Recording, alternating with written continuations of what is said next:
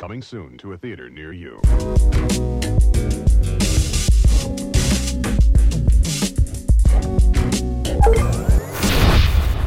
Yo, this is episode 7 of the Real Ones podcast with myself, Mr. Marin, and my man 150 grand, Dirk, the RB3. What's going on, bro? What's going on, man? Just been busy this week. Yeah, sure is. It's a busy week. We got a lot we're trying to cram in, personal life, content-wise. We got a lot we doing. Let me ask you something. What was the last time you saw a Richard Dreyfuss film?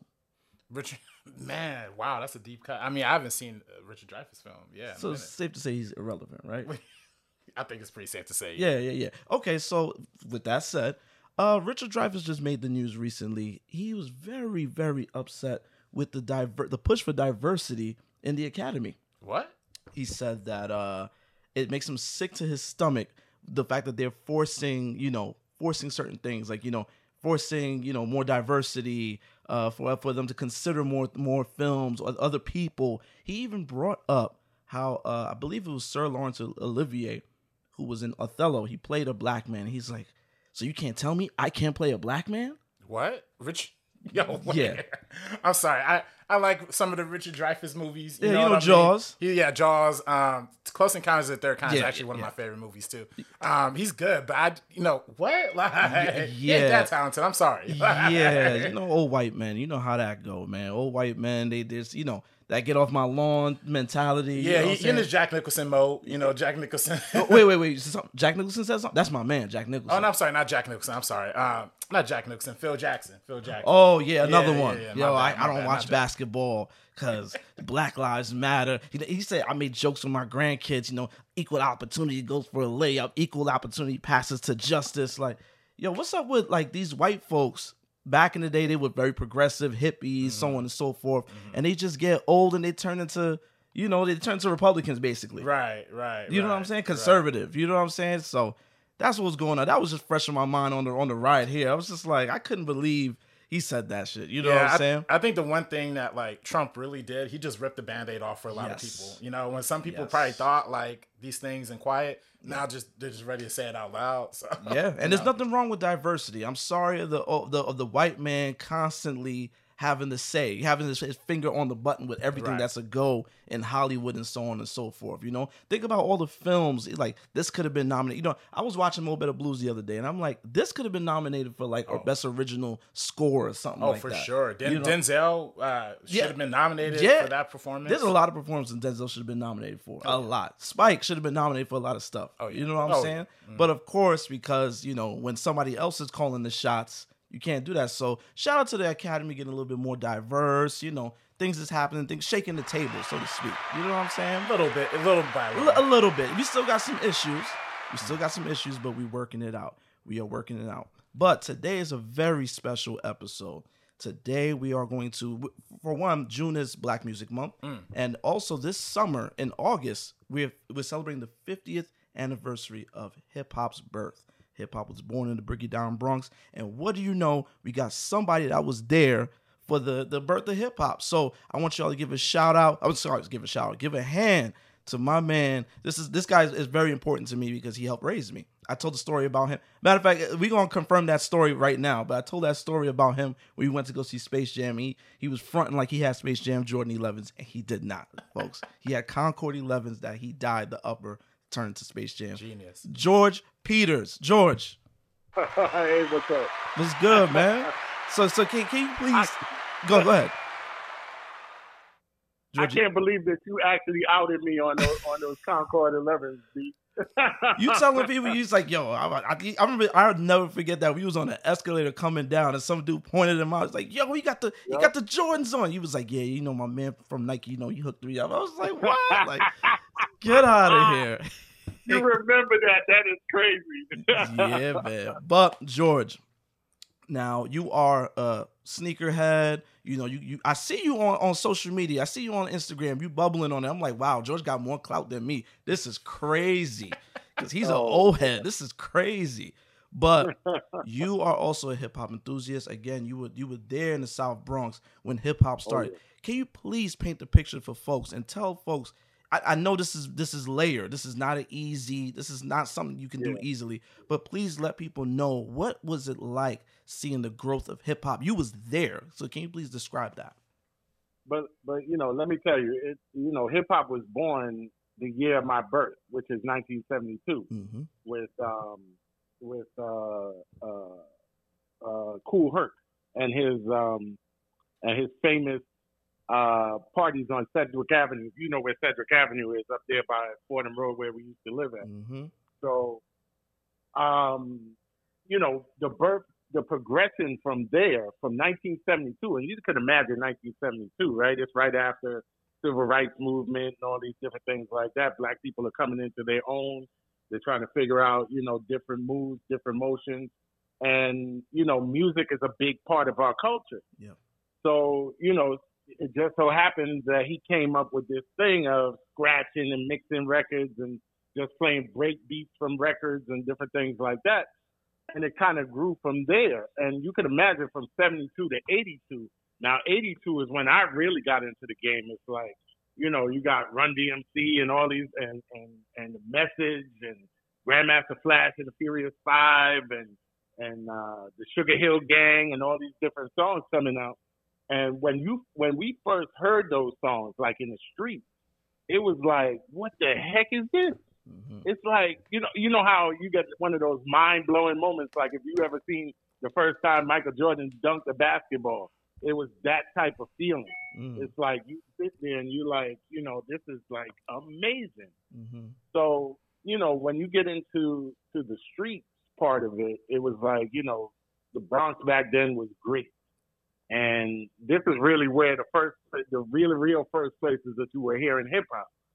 And, the Bronx streets are gritty. People were on drugs. There was all these different things going on.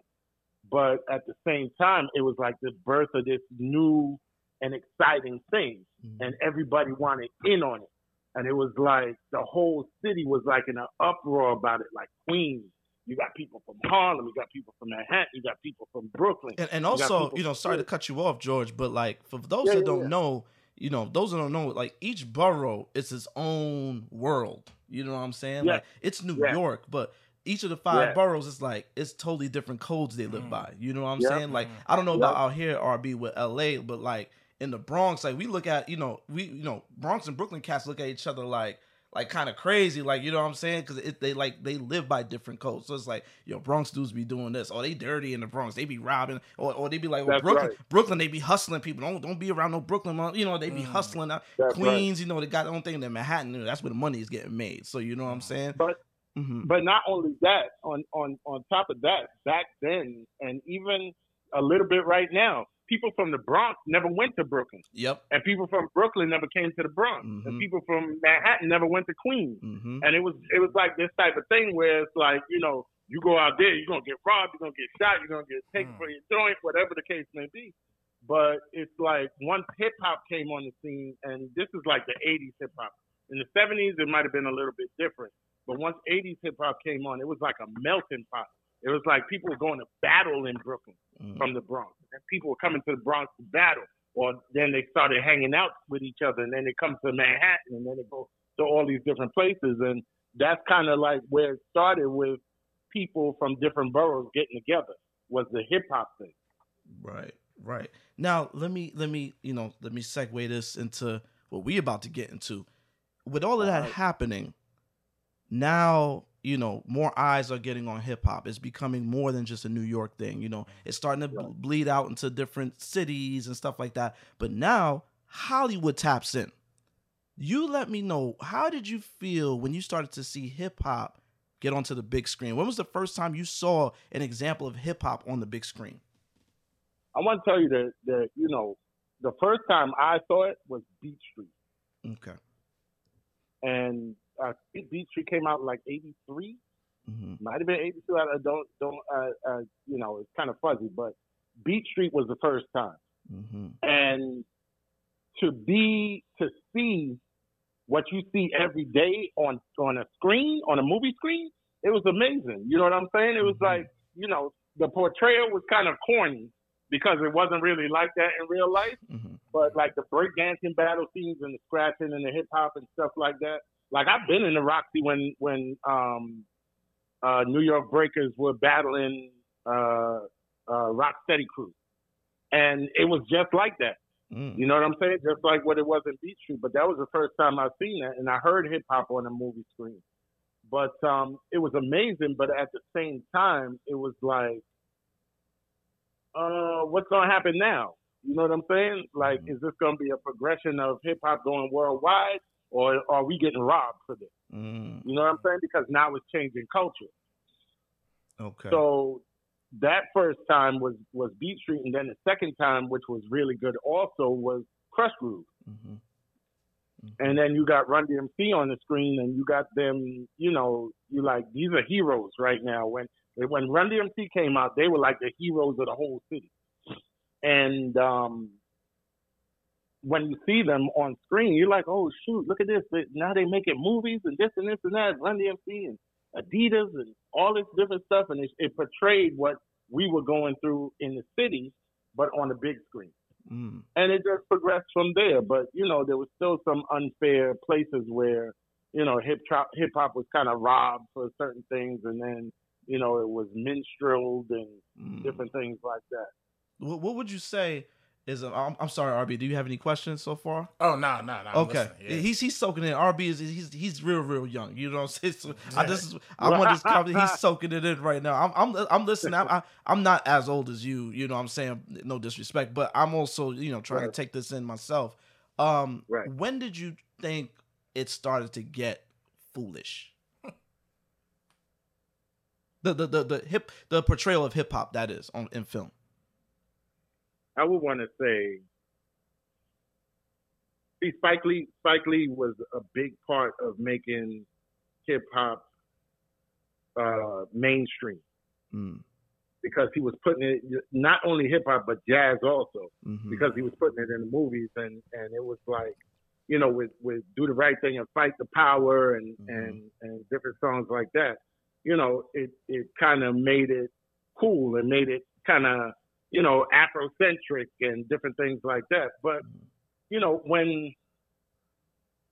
what's the politically, you know, I'm not crazy politically correct. Hey, listen, but, no. You don't need to be PC here. Nah. Keep it real. Keep it 100. You know, when you got the white people on the screen portraying hip hop like they down in the hood, that's when it got kind of like watered down. You know what I'm saying? It watered it down. It's not real anymore. It's not like, you know, I was in jams in Bronx River and shootouts and all kind of stuff like that. And then they portraying this stuff on the screen like it's like, oh, it's the cool hip party to go to. You know what I'm saying? And it wasn't like that. It was like, dude, it's either you go enjoy yourself and you listen to music and you dance and all this different stuff like that, and you picking up girls and all kind of stuff like that. And then the shootout starts. But now you're portraying it on the screen like this is glorified, and that's not how it is. It's not glorified. Yeah, one of our episodes we talked about like the hood film, the rise of the hood film after Boys in the Hood, and how it was always like the shootout. A shootout was always happening. Yeah, you know, above the rim at the end of the game is a shootout, and you know, and even I could even say, you know, a little off track here, like I was watching Jason's Lyric the other day. Oh yeah, I like that movie. You do, but I know what you're going. I know exactly where you're going. You know what I'm saying? Because the Tretch character comes now, and like it just got extra violent out of nowhere. Like it could have been out of nowhere. It could have been a calm, you know, just like Poetic Justice. Poetic Justice started with the violence because it set the tone for the character's arc in a sense. You know, her losing her boyfriend, played by Q-Tip, and you know, and then with Jason's Lyric, it was like a cute little film. You know, there was some dysfunction in there, and then the Tretch character comes, and now it's a shootout at the end. It's just like, yo, wait, how did we get here? But you know, a lot of that it stems from, you know, it's hip hop, right? Yeah. And this is the truth of it, is that those things happen, right? But publicly and in the mainstream, and you know, I hate to be the one like the conspiracy theorist, but this is how it started. Once hip hop went West Coast, and it melded with gangs. Let's talk. That's when it became the violent thing. Hey, you George, just so you know, I'm in the cradle of West Coast hip hop right now. I am literally in Compton. I'm literally in Compton. Did you know Tim Dog? You know F. Compton. You know the Tim. Yeah. Tim Dog was from the Bronx. You kidding me? Yeah. But it came. You see, when it was happy go lucky, we were going to the clubs and we were dressing fancy and Gucci and fake Gucci because it was Dapper Dan and all that stuff like that. When we were doing those different things, it was about partying. It was like fun. You know what I'm saying? But you got a knucklehead to pull out a gun and start shooting and all that stuff like that. And he ain't really shooting at nobody. He may be shooting up in the air and then just disperse the whole party. But once it got West Coast and it was like, fuck the police and, I'm going to shoot down your door and I'm going to kick in this and I'm going to do all this stuff like that. And then you see the progression of how it got violent. No, I feel you. But let me play devil's advocate here.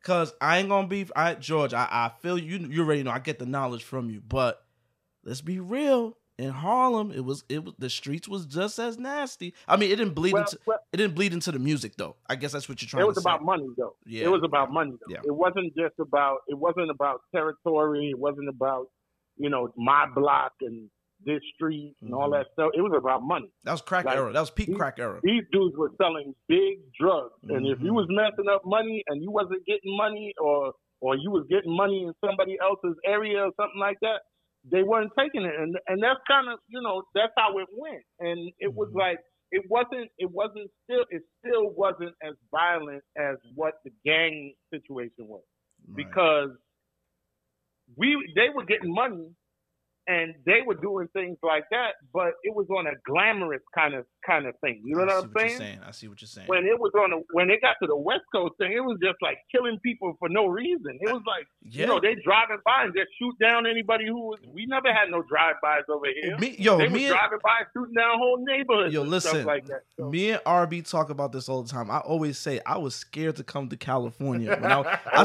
I saw Menace to Society when I was like, whenever it came out, we got it on VHS, and I watched that. And I was like, yo, that's what they doing over there? I'm never going there. It scared me. It scared me, and I was a grown man, and I was scared about that stuff. I was like, dude, they wilding over there.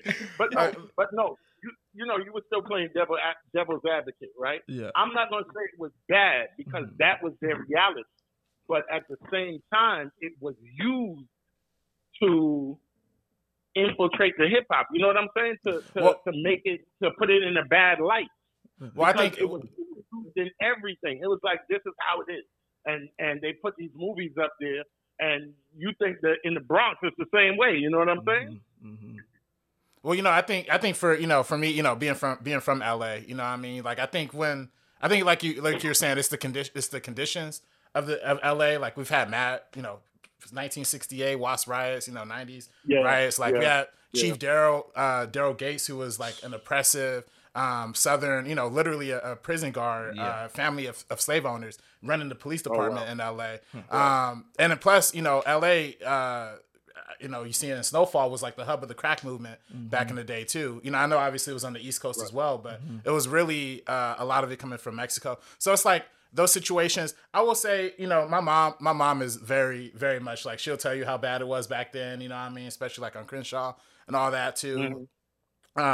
And it was, it was looking rough. I think part of why it infiltrated hip hop so mainly was because how you're saying with the, how in New York the drugs and stuff were tied to the money, and LA is also tied to the money. But the money, it was often used to fuel the hip hop, like especially in Hollywood, where Hollywood was like the center of the music industry. Capitol Records, New York too. But LA had the record labels, had the recording studios, and they had the. So a lot of times when New York rappers, they would have to come to LA to record. So then a lot of that culture ended up bleeding through. You see that at the beginning of the Straight Outta Compton when they're interacting with those guys from Dallas. It's just a different kind of energy.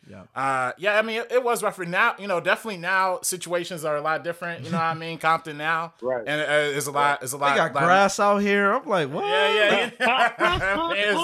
and nearly, what I mean, the way they portray. But yeah, also too, they went a little harder in the way they showed it in those movies too back in the day too. So it's a little bit of It's a mixture, but I would definitely say like Boys in the Hood, like they were definitely really capturing what LA was like in that movie. Don't Be a Menace also too with the Hughes brothers. Oh, you mean Menace to Society? Sorry, Menace to Society. Yeah, my bad. Yeah.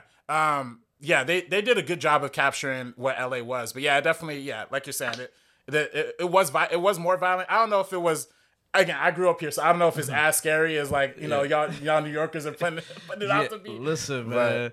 Let me tell you, man, it was a scary thing, dude. When we saw Boys in the Hood, dude, we were like, I am not messing with LA. I'm not even going over there. That's real though. It's a real movie for sure. So, George, let me know, like, just do you have vivid memories of going to see House Party, Boys in the Hood? You just mentioned. Yeah.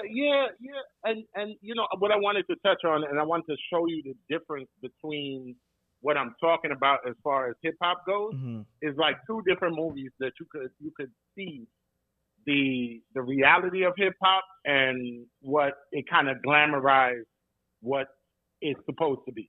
Take New Jack City and Juice. Put them side to side and watch both of them and see how different they are pertaining to what the streets were in New York. And I could assume Juice is the more realistic. Juice is the more realistic. Okay. That is exactly right. Juice is the more realistic. Even to the way Tupac played Bishop, I had a friend like Bishop. Just a crazy mofo. Yeah, Bishop. Crazy mofo. Dude walking around with a gun, just shooting for no reason. He beating up people, punching them in the face for no reason. And even worse. Crazy. And even worse, did he have a Gumby haircut? Yeah. Oh man, yeah. That brother, he wasn't living right, man. He wasn't living right. He had a Gumby and a flat top, but he kind of went between both of them. But okay. It's still, but it's the reality. Like New Jack City, you could say it was somewhat real. There was parts with the mafia and all that stuff that wasn't real. That they were, riding down the street on the motorcycle, shooting them up and all that stuff. That wasn't real. They wouldn't do that stuff. The thing at the party in New Jack City where they had the wedding and picked up the little girl and Wesley jumped in the air, did the action hero move, shooting. Yeah. That's action movie stuff. That wasn't stuff that we was doing. But Juice was real. Okay. And now there's parts of New Jack City, like when they were riding around in the Jeep when crack first came out, and they playing basketball in the park and all that stuff like that. Yeah, some of that was real. Okay. But if you look at Juice was kind of like the reality of what we were here in the street. Okay. And what we were doing in the street. It was like, when he was DJing at the club at the DJ battle, we went to stuff like that, and people just dancing and partying and stuff like that, house parties, all those different things like that. So getting back to House Party and what you said the other movie was. No, I was just saying, just examples. Do you remember how you felt when you seen these movies for the first time? Do you remember like thinking like, yo, I'm gonna go see House Party. I'm gonna go see Who's the Man? Friday, like Yeah. I mean, all those movies, all those hip hop movies with rappers in them, and that they kind of put out there. And was it like if you saw your favorite rapper in a film, like you were going to see it first day, like yo, so and so's in it, I'm going. Okay. Definitely. I mean, there was some of them where you was like, nah, I ain't gonna go see that. It's like, because you see the trailer and you're like, nah, I ain't watching that. But House Party was one, because I knew Kid and Play, on a, not a personal level, but I've been around them and I've been, I danced in one of their videos and stuff like that. It was, one of those things that was like automatic. I got to go see that. You know what I'm saying? Dude, it's House Party. We all go to House Parties. Let's go see what it's like and da. So it's like, it was a hype thing. But it's like when you got to those kind of like, and I know you going down me for this one, and this is just like kind of like those like Don't Be a Menace. You don't like that? What's that? That Marlon Wayans movie. You didn't like that? Drinking Juice in the Hood. Yeah. It's a parody, man. You're supposed to take I know it's parody, but at the same time, man, you can't water down what's going on. You know what I'm saying? No, it's like you gotta keep it. I know it was funny and all that stuff, but I just but you're a purist. I can't dive with the unrealness of this stuff. Yeah, you're a purist, so you was just like, I can't get with this. All right. Well, George, I don't want to take up too much of your time. We're going to continue with the show, but please let people know. Well, first of all, thank you for coming out. Thank you for calling in. It's my pleasure. You already know I spent my whole life getting a wealth of wisdom from you, but let people know. Yeah. Let the people know where they could find you on social media. All of that.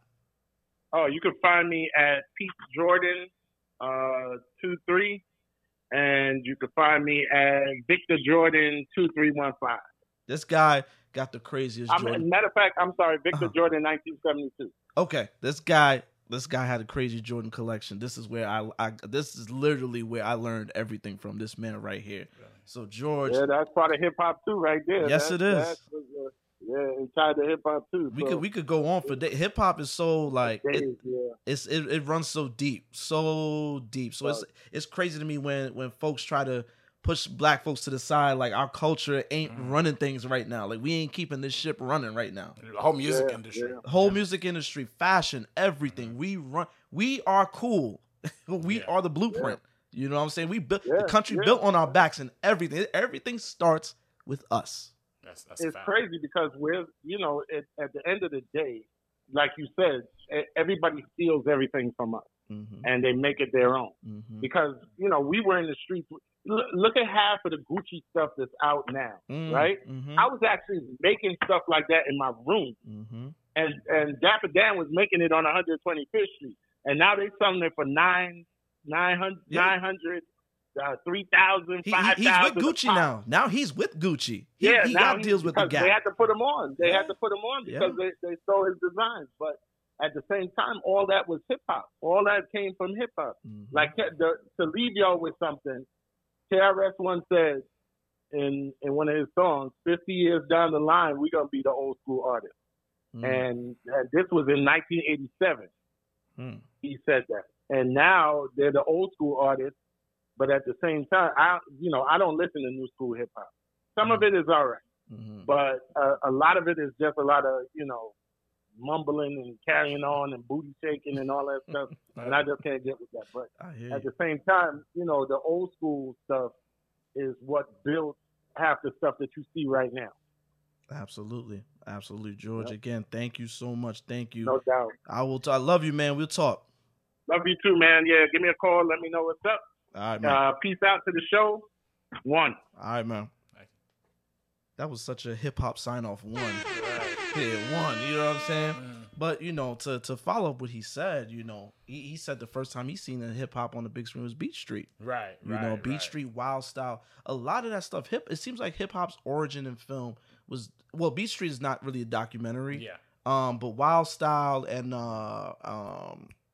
oh my God, it's enough Style Wars and all that. Style Wars, yeah. All that stuff is documentary work, and you're really seeing it in its infancy. You know what I'm saying? You're seeing these guys that be tagging the train, tagging the buildings. You seeing some of them with their families. I think one of the documentaries, I believe, is Beat Street. Can't remember if it was Beat Street or Style Wars. I'm foggy at the moment. But it's like this one kid, and he's still alive. I actually ended up looking him up. He's still alive and well, thank God. He's talking about tagging and stuff like that, and his mother is just kind of like, y'all are wasting your time. Y'all defacing these people. This is stupid. You need to go to school and do something. This is a real, like, she's really pissed off. This is a real conversation. And it's like, wow, look at that. Like, she didn't even know her son was about to go to become an icon in this field. You know what I'm saying? No, literally. And that's what's super crazy about graffiti in general. How, because there a lot of times, a lot of people don't realize there's the four things of hip hop, right? Like there's the DJ, the MC, the graffiti, and the dance, the style. You know what I mean? So like that's the four fundamentals, at least according to like hip hop books and stuff. I was in this little hip hop class at USC. It was a good class. I ain't gonna lie, it was kind of weird because it was taught by a white guy. You know, you thought you was slick. You were trying to get an easy A. This I did get easy A. I ain't gonna lie. By the way, I love my professor. The dude was so nice, but I couldn't get enough of whenever we would talk about some Kendrick or something West Coast. He'd be like, Robert, what are your thoughts? I'm like, of course, you had the floor. You know what I'm saying? Right. But that document, graffiti was such a crucial part of that movement because it was like an advertisement for not just rappers, but for the parties and the venues in general. Like people knew like this spot was where this was going down. Like George was saying, like, all these spots, all these party places were the birthplace, the infancy of hip hop. It was all like live music in the beginning, and like what those documentaries highlight. But yeah, and then seeing that transition. I mean, we see the narrative transition too with like Krush Groove, yes, which I was just watching for the first time today. Like, you know, Krush Groove is one of those. It's like it starts for me. It starts there. I know Beach Street. You know, then you had shit like rapping. Okay, rapping. I'm gonna Google it direct. I can't. You know what? I'm not even gonna Google direct. I seen the name and it doesn't look like a brother made that. Oh, film. really? Oh. And you can tell when you watch the film. It's starring Mario Van Peebles, Eric LaSalle, who Eric LaSalle ended up being on ER. Mario Van Peebles ended up, you know, he's Melvin Van Peebles' son. He ended up directing New Jack City, Posse, and you know, so on and so forth. And it's like the trailer is Ice-T's in the trailer. Really? And it seems like it's like a Robin Hood story where it's Mario Van Peebles is playing John Rappin' Hood, and then the whole trailer is Ice-T like, and it was John Rappin' Hood, and go see this movie because this movie is fly. People in the place, pay attention to me. I'm gonna tell you a story about an MC or a rapper. That's a person who rhymes to the beat, a musical rhythm on city street. My name is Ice and I own this town. That's only when Hood's not around. Now John Hood's his name, rapping's his game. Word manipulation's how he gained his fame and like Robin Hood. He's honest and true and always down with his partners. Do wild things. Like, and it's like, yo, the film is like it's like a musical type thing because like you see Eric LaSalle, who is not a rapper, again an actor. He's rapping and pop locking. You know, they're battling each other and. It's like they're having conflict, but in raps. You know what I'm saying? You know, I should have asked George if you remember that film, but yeah, it gets the beginning of the infancy of hip hop and film as it leans towards narrative.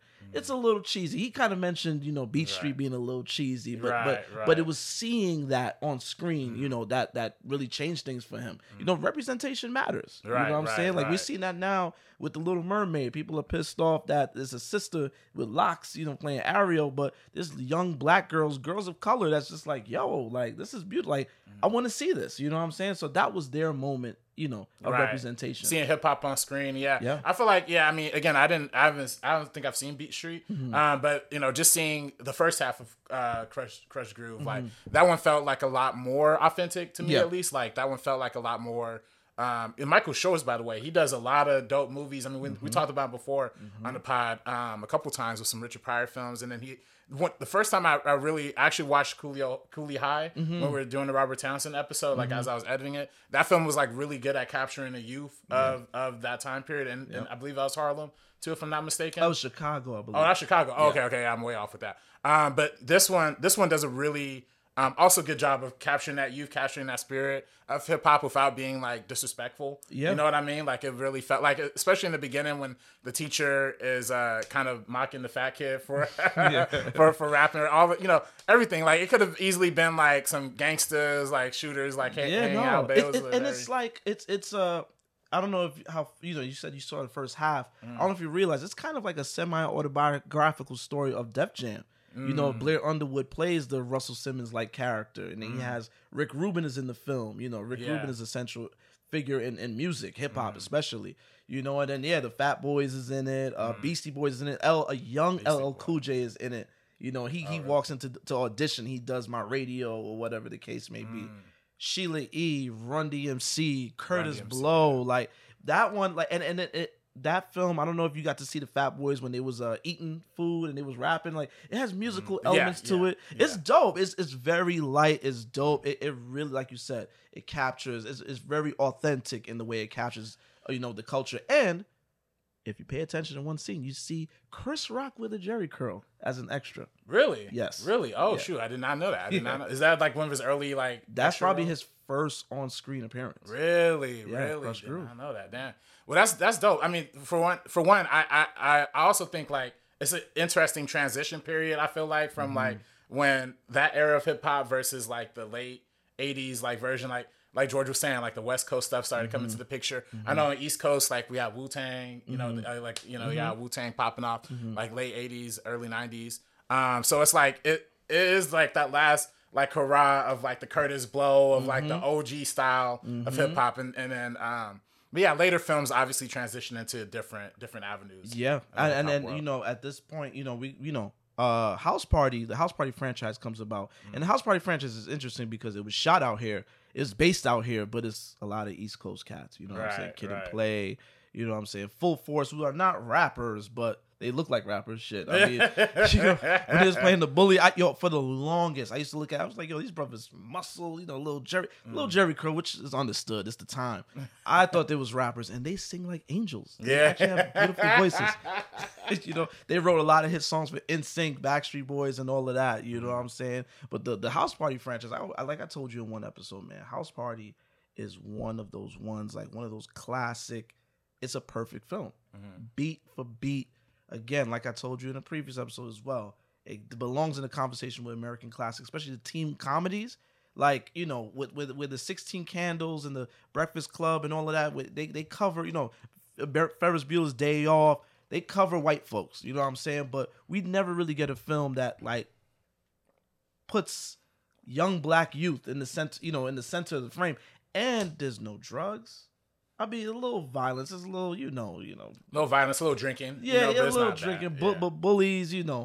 But it's for the most part a clean film. I mean, of course, it's rated R. You got Robin Harris in there talking crazy, Right. All movie. You know what I'm saying? Right. But it's a clean representation of black youth at the time. All right. You know Nah, what I'm it is. And I think that's why, I think, like you said, it is a lot of East Coast people in it, but I think LA people really like it too. Yeah, I got the craziest Robin Harris story. I never told this on the air before. Oh, what happened? One of my uncles, Uncle Bob, shout out to you. He's never gonna hear this.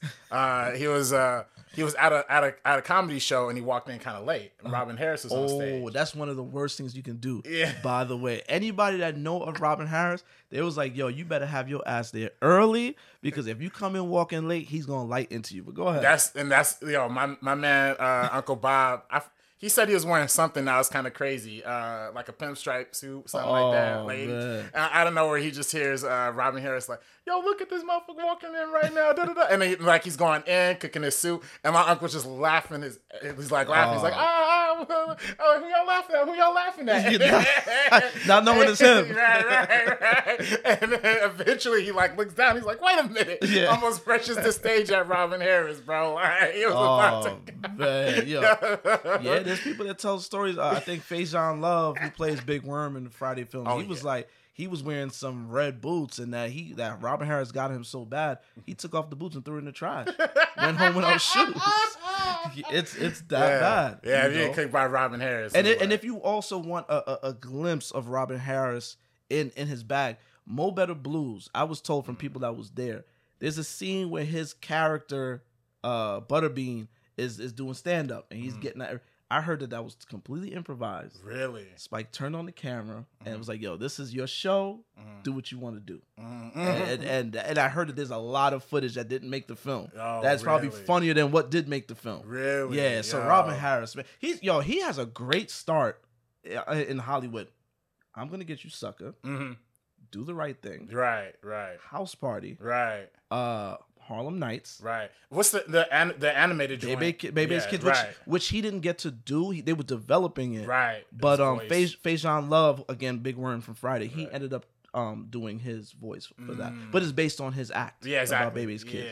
Yeah. So Robin Harris, he's a real one. You know what I'm saying? He had whoever was his agent, I don't know who was feeling them calls, or maybe it was just the moment. Black film was really starting up, and that's really the cream of the crop of black film. Oh yeah, you know what I'm 90s, saying? early late 90s for sure. But he did those films back to back to back to back. I'm like, God, yo, that's a crazy start. All classics. Yeah. You know what I'm saying? He didn't make it for House Party 2. House Party 2, it basically, continues the story with Kid. He's going to college. That one, whereas House Party was really Kid and Play was the center. They had their little rap battle in it. House Party 2, you got Ralph Tresvant, you got Tony. Basically that turns into a musical at some point. It's much lighter, sillier in tone. You know what I'm saying? Is that one R-rated too? Yeah, all of them are R-rated. Oh, okay. I thought, I don't know, maybe I'm tripping. I thought House Party 4 was like PG-13 or something. Oh, well, 4, that's the one we don't mention. Right. Yeah. For me, personally, there's 3 House Party films, okay? There's House Party 1, which is what we talked about. House Party 2, when he goes to college. House Party 3, when he's out west, which feels like a West Coast film. House Party 3. Because it's like a lot of the West Coast comedians and everybody's, it's a very, even the sound, the sound of the music, like, like the synth heavy That stuff. G-funk. Yeah, it's a very West Coast film. And I don't know any other House Party films after that. It's no 4, no remake. There's Nothing. no such thing as a remake. I don't know what you're talking about. The House Party doesn't exist after 1994. Yo, speaking of which, I did get to see White Man Can't Jump, the remake, early. Same director, folks, if y'all don't know. Same director's House Party. Calmatic. I don't know what they trying to do to my brother right now. They trying to set him up or what? Because it's 2 films.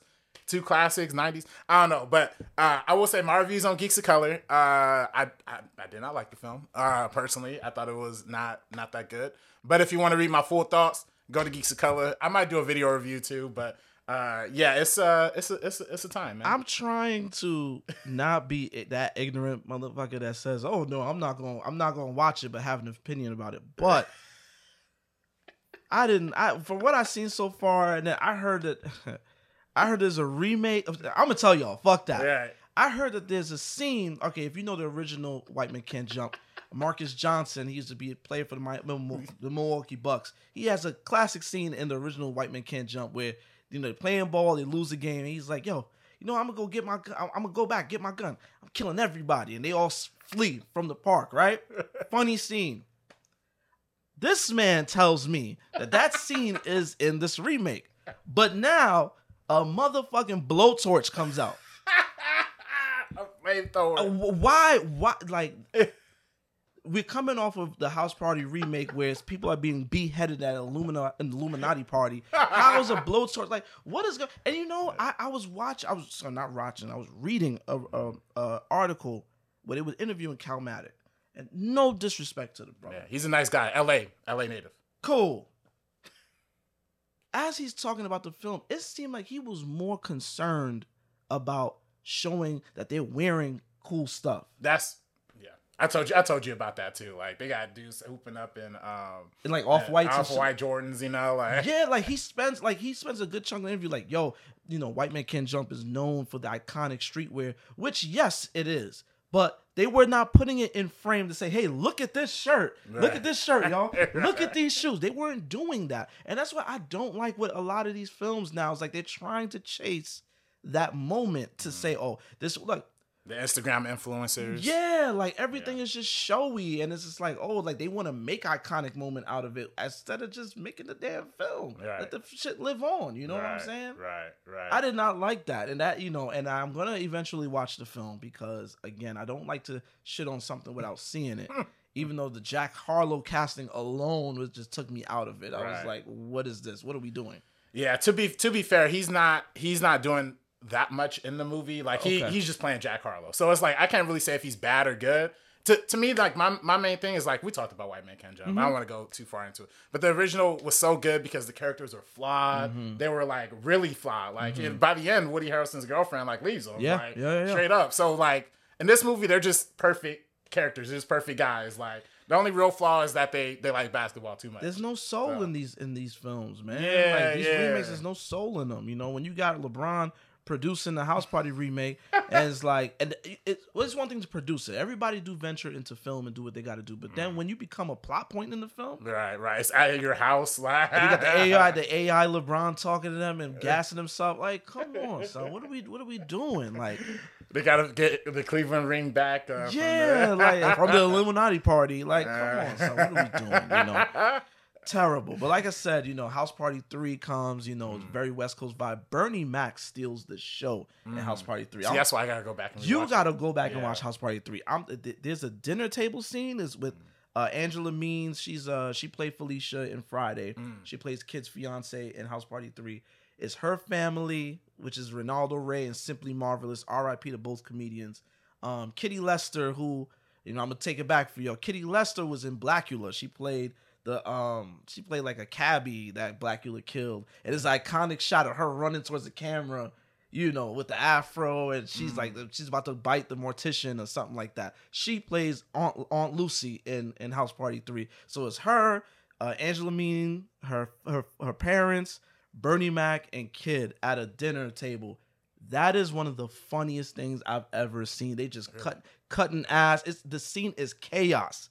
If y'all get a chance, please go check out House Party 3. It's not as good as the original, but it's still something. You know what I'm saying? Still something. And then, you know, we do get the films, you know, like George mentioned, New Jack City and Juice, where hip hop is not a musical, but hip hop is definitely deeply, you know, it influences the product. You know what I'm saying? Like, you know, Ernest Dickerson talked about Juice on a podcast with Snoop Dogg, and he said that when he went to go make the film, he wrote the script like late 70s.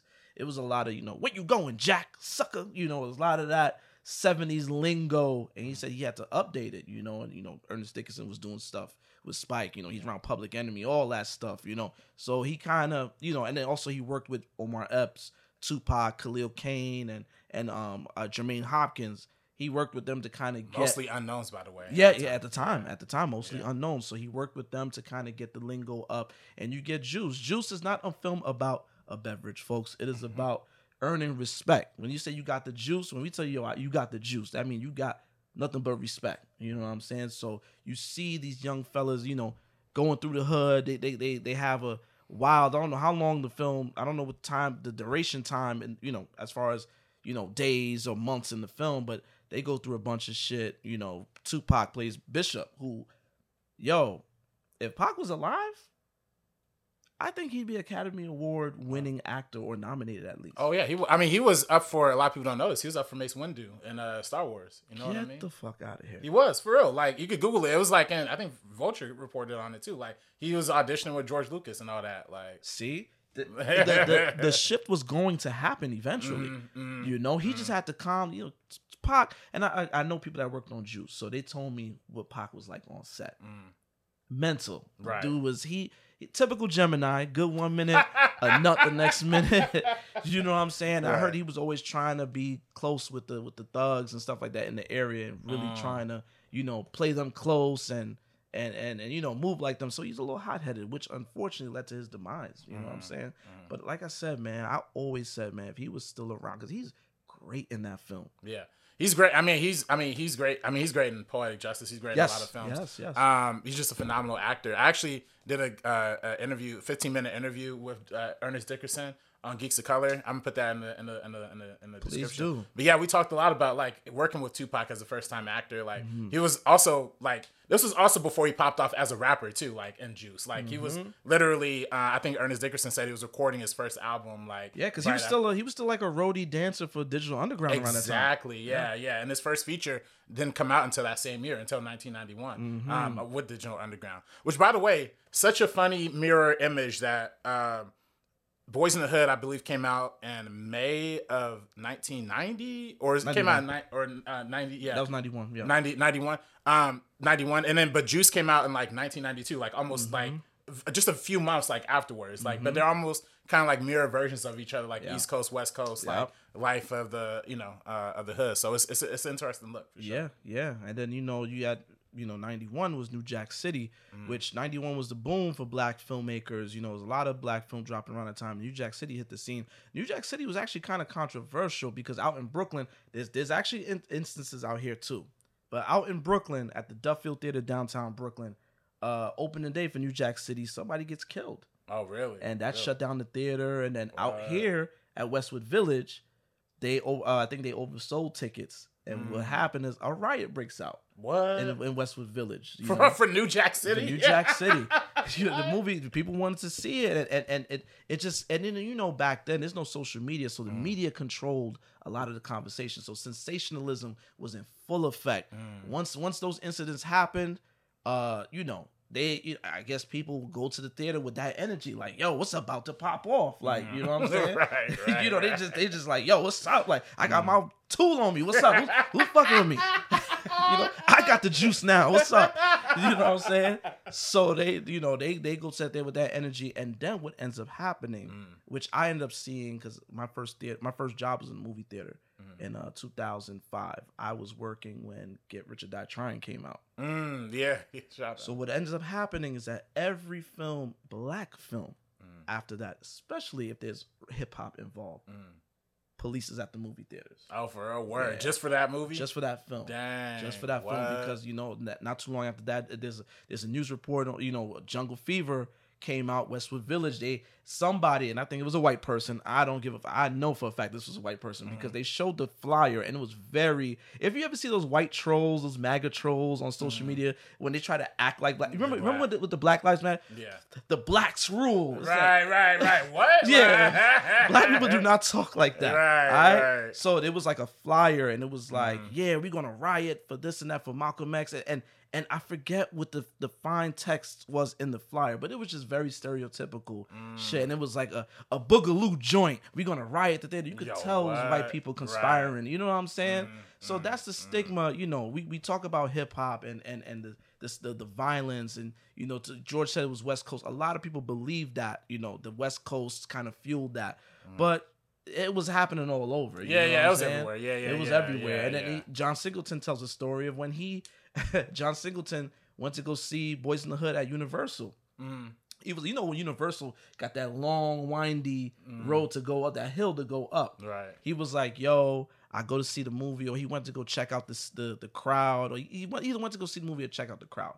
And he was there in the theater, and he saw people, and he was like, I started to notice there was different sets in there. Yeah. And he said, yo, like, I got the fuck up out of there. But he was like, when I got up out of there, as he's coming down the hill, cops is coming up. Really? And it was a big shootout stuff at Universal for Boys in the Hood. So it was like that energy, you know what I'm saying? That energy was there, and yeah. I think that's the one thing like about LA that's like distinct is like the territorial aspect of it. I mean, you were talking about with New York, you got the different boroughs, like y'all don't really mess with each other. Well, here is just like the difference of blocks. You know what I mean? Like right here, if you stay right here, you probably you know Blood. If you're staying right here, you Crip. You know what I mean? Fruit Gang. You know wherever you wanna, wherever you you know wherever you're located is like essentially where you have to rep. You know what I mean? I always say gang culture in New York is fake. Really?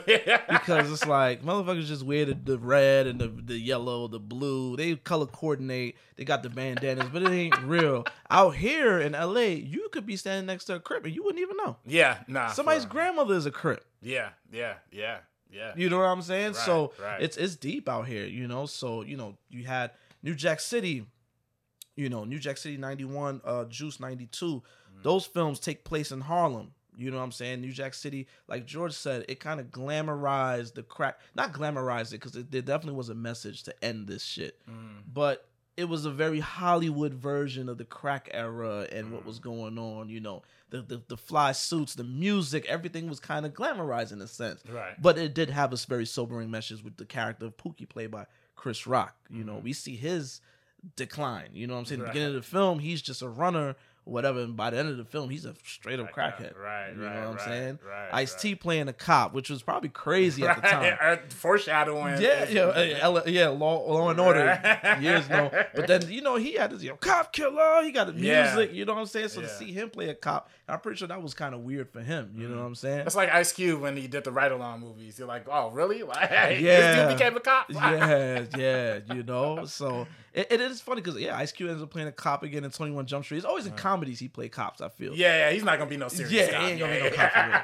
Cube, even though he would make a mean cop, he got that permanent grill on his face. Like, he is the cop you don't want to fuck with. Right. You know, but then I just, street cred, you know what I'm saying? That probably make him feel and look crazy. You know what I'm saying? 93 is interesting year with hip hop and film because you get two rap mockumentaries. They're both inspired by This Is Spinal Tap, which is, I forget. Rob Reiner. Rob Reiner. You know, where it follows a rock group, all the silly shit that they go through. Right. But in 93, you get CB4 and you get Fear of a Black Hat. Oh, I've seen CB4. Yeah. CB4, everybody knows it's Chris Rock, Alan Payne, Deezer D, there's a bunch of people in that film. They straight out of Low Cash. They making fun of NWA. Fear of a Black Hat does the same exact thing. Fear of a Black Hat was made before CB4. That's Rusty Cundiff, who ends up directing Tales from the Hood in 95. Sprung in 97. He does the Chappelle Show and stuff like that. He was a comic actor. He was in that. He's kind of, I didn't really see him on stand-up stages much, but I heard he was a comic. You know what I'm saying? So He does that film, and it becomes a hit in Sundance, but doesn't get purchased until like 94. Purchased and released until like 94. Really? Yeah. And what was that one called again? Fear of a Black Hat. Fear of a Black Hat. Okay. Yeah, so it's about a group, NWH, Negroes with hats. You know what I'm saying? They got a song called Booty Juice, and all sorts of silly shit. PUSSY. And it's like Rusty Cundiff's character. He's always trying to break it down to make everything political. Like, yeah, it's about political unrest. This and that, and why? Because motherfuckers need to know why. Like, it's shit like that. It's a good film. It's low budget. It's a good film, but it only earned like 25. It cost less than $1 million, but it still lost money at the box office. It didn't do much. CB4 too. CB4 comes out and it was number one, and then it just tanked after that. You know what I'm saying? But CB4 got more push because it's Chris Rock. He was hot on SNL and all that stuff going on. Are you a fan of CB4? I like that movie. I mean, I haven't actually. That's another one I got to go rewatch. Yeah, but because there definitely is some parts. There's some parts that are goofy. But man, I mean, obviously you posted that clip like Black Y'all. Yeah, right, Black right, Y'all. right. Yeah. That was always funny. The interactions he always has with like the white women in that movie are just like. Always stand out to me. Yeah, that movie's just funny, bro. Like, but that's another one I gotta go rewatch because I didn't even think about it as like a rap movie until you just mentioned that. Yeah. It wasn't until the other day I was like, yo, CB4, like, what's wrong with me? Like, I gotta go back and watch that. So I checked that out in Fear of a Black Hat. It's just interesting that they were both made around the same time, and it's just like, what happened? Do you think you would know? In Hollywood, is a thing where like. Somebody's writing a script and people kind of hear about it and be like, oh, like, let me try to get this out before. You know what I'm saying? I feel like that's a thing, especially Black Hollywood is so small. I think that it's most likely going to happen then. Right. It's like that's why a lot of people just don't tell people anything. As you should. You know what I mean? As you should. But yeah, no, that's crazy though because I wouldn't even thought my 90s hip hop movies. I literally I've only thought of, like Friday, but I don't even know if Friday is really a hip hop movie. No, it is. Listen, as long as rap is in it and it's the culture. Right, you know what I'm saying? So it's more about the culture, because I know we're gonna do another episode later about like movies specifically. Oh yeah, that's a whole rappers. The rapper turned actor thing is a whole another conversation. And it was one that was very controversial back then. A lot of actors was not feeling that. Really? Yeah, rappers getting gigs before that. Oh yeah. I know Samuel Jackson had a quote about that back in the day too. Yeah. But man, Friday to me, that's the 95, I believe, if I'm not mistaken, when it came out. I told everybody before when our Greatest Black Movies podcast, there was a period in like 2009 and like 2011, 2012. I was probably watching that movie every single weekend. You know what I mean? I don't blame you. Yeah, it was like just the comedy just hits on every level. For one, it's also like really, I feel like it's a little bit weirdly complex too. You know what I mean? In terms of like how, I mean, I guess not complex is not the right word, but it does kind of open up a few interesting questions, right? Like with Debo and the Nia Long situation, or Debo, Felicia, Nia Long, like like how Debo kind of like hits Felicia, and then Nia Long's defending him, and then and then Q, he's been looking for a reason to get at Debo all day. Yeah. And then Debo, I mean, just by the way, the whole concept of a Debo, right? Because that is something that is a very West Coast thing too. Just how you're saying, like, there's how George is saying, there's always that one guy like Juice, like Bishop and Tupac. There's always that dude like Debo on every block. Like, there's a Debo everywhere. Everybody, still every chain, every watch, what I mean, and just not care. And everybody knows it's him, but they ain't nobody gonna say nothing. Ain't nobody gonna say nothing. Right. Yeah, you see what Debo did to Red? That man flew in the air off an uppercut. Ain't nobody trying to see Debo. Right. Yeah, it definitely. Can I tell you something? Yeah. The real villain of that movie is Smokey. Well, Smokey was messing up. Yeah. Smokey from the first time you see Smokey, first of all, you run up in my man's rip his blinds. You rip his blinds, right? His curtain, all that. Yeah. So off rip, you starting off on the wrong foot with me, all right? And then you point the gun on him right there. Yeah. And then like, as the day progresses, Smokey now, he got, okay, you get fired, it's your day off, here's smoke this weed. Smokey's supposed to be selling for Big Worm. Why is he smoking the product? Right. And then throws Craig's name in it. He's like, yo, I was just trying to help my man Craig out. Like, you know what I mean? Yeah, and we was getting fucked up. Like, what you we? What is this we? You speak French now? What is this we? Because Craig really didn't do that much in the movie. He didn't really smoke that much. Like, why you threw Craig why you threw him in the blend like that? Come on, man. For how much weed Big Worm probably gave Smokey, like that was an insignificant, tiny amount. That man sent killers to his crib. So whatever he smoked, drive-bys, that was real. Yeah. That was real. So it's like, yo, son, Smokey is the worst friend ever. Then when Big Worm telling him, you gonna kill me? Yes. Yes. Like, yo, I'm gonna kill you and him. Like, come on, son. Playing with me is like playing with my emotions. Yeah, like, you know it is just the shenanigans that ensue. That movie, I think I told you, Michael, that's Michael Jordan's favorite film. Oh, Michael Jordan's favorite film? Yeah. I didn't know that. Oh, that's dope. Yo, that's dope. man, That's dope. that's one of to this. I went to go see Friday in theaters. I went to the Criterion in Times Square. It's now a big ass Gap, or it used to be a Toys R Us. It's now a big ass Gap. And yeah, I went there to see that. I remember people was just like that scene when he was with the Mexicans. He smoked the angel dust. Oh yeah, he was and going he's running down. Yeah, people were I'm talking like Def Comedy Jam in their seats, like jumping, going crazy. Like that's that kind of. I remember that. That was a day one classic, man. Day one classic. Bernie Mac coming out. A lot of people was in that film. Yeah. And a lot of people are no longer with us in that film. Yeah. John Witherspoon. Yeah. Bernie Mac. Yeah. Yvette Wilson. Debo. Tiny Lister. Tiny Lister. You know, that's why I keep. Yeah. Oh yeah. You said mention that. Yeah. You know, and you know that's why when people are talking about they want to follow up, you know, next Friday, follow up another Friday. It's like it's done. It's sorry, Q, man. Right. Sorry. No, they really screwed him with that merger with WB and New Line Cinema. Like, now you got other people calling shots, and you know it's not the same regime anymore. You know what I'm saying? You can't just get stuff greenlit like you did before. You know. And then just too, I mean, God, Kyle Maddock, my guy, stay as far away from Friday as possible. I, no disrespect to you. But if you touch Friday, I might have to throw hands. Yo, you know, like when when the cops is having a stand up, like put the classic black film down. Kyle Mack's probably looking at a DVD like, you know what we could do with this, right? It's like, hey, put that shit down. We don't want it. I don't want a Friday remix. Bad enough they did a cartoon. Right. That was bad. Thank God people forgot about that. Right. That was bad. You know what I'm saying? But you know, then you get, you know, again, talking about the culture, films like Set It Off, another F. Gary Gray film, Set It Off, stuff like that. Are you familiar with the film called Who's the Man? Yes.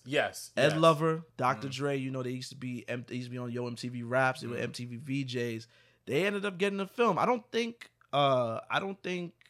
MTV Films was established then. But it should have been, because it was like everybody is in that film. Like Kurt Loder is in it playing a gangster. Karen Duffy, who was a VJ at the time, she's in it. Dennis Leary. And then there's the rappers that's in it. And if you give me a second, I'm going to read off the list of rappers that is in this film. All right? Which film is this again? Who's the Man? Who's the Man? Okay. I've heard of it. I don't think I've seen it. You know what I mean? Yo. Salt from Salt. Well, Salt and Pepper's in it. Guru from Gangstar's in it. Ice-T. Be Real from Cypress Hill. Who else? Bow-Legged Lou from Full Force. He was one of the bullies in House Party. Bushwick Bill, Busta Rhymes, Chi Ali, CL Smooth, Danny Boy, D Nice. Nice. Drez from you could go with this, you could go with that. Black Sheep. Flavor Flav, Fab Five Freddy, Eric B from Eric B and Rakim. Heavy D, House of Pain, Kid Capri, Humpty Hump, Shock G. KRS-One, Melly Mel, Moni Love, Naughty by Nature, Pete Rock, Fife Dog, Run DMC. It goes on and on. Yo, it goes on and on. Because now if I start naming the rest of the rappers, that's rappers in like 92, 93. Right. But they're like all in that film. Really? And it's like little split. You'll see a scene where, you know, somebody's in the crowd, but the camera just happened to take a sweet time to go by him, so you know, oh, that's so-and-so. It's literally who's who of rappers. It's a hip-hop whodunit. You know, Ed Love and Dr. Dre play these two barbers that end up becoming cops. They're trying to investigate the death of their mans.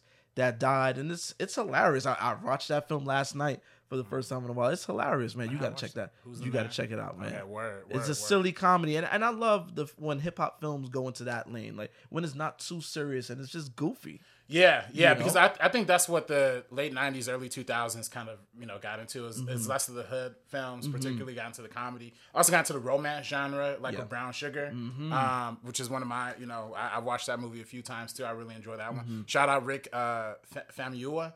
He's the director of that film, USC graduate, and he does a lot of, he did Dope and The Wood. I didn't like Dope. You didn't like Dope, yeah.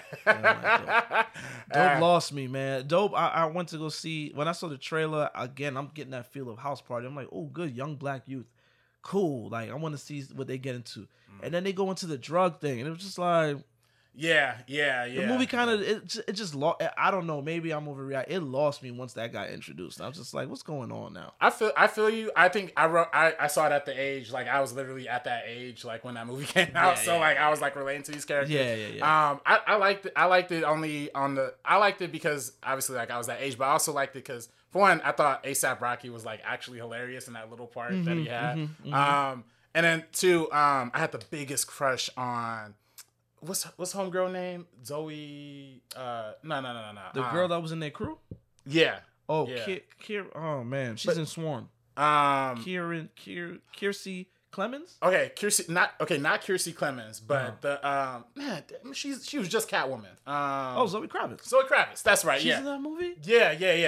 That was that was literally the first time I saw her in that movie. I forget she's in that movie. Yeah, she has like these beautiful braids. Like, oh man, I saw amazing. I saw her around that time. Yeah. I was going home one night, and she was coming out the train, and she's beautiful though. She's small, but she's beautiful. Yeah, dude, God. Man. That was Shout out to Zoe Kravitz, man. We love you over here, Zoe Kravitz. Zoe we Kravitz. love you. Yeah, we're a fan base, man. Yeah. But that was but Brown Sugar, I want to ask you as a New Yorker, because there's a lot about New York hip hop in that movie. A lot of them, homeboy, wanted to be a rapper. Homegirl was like kind of narrating through the raps.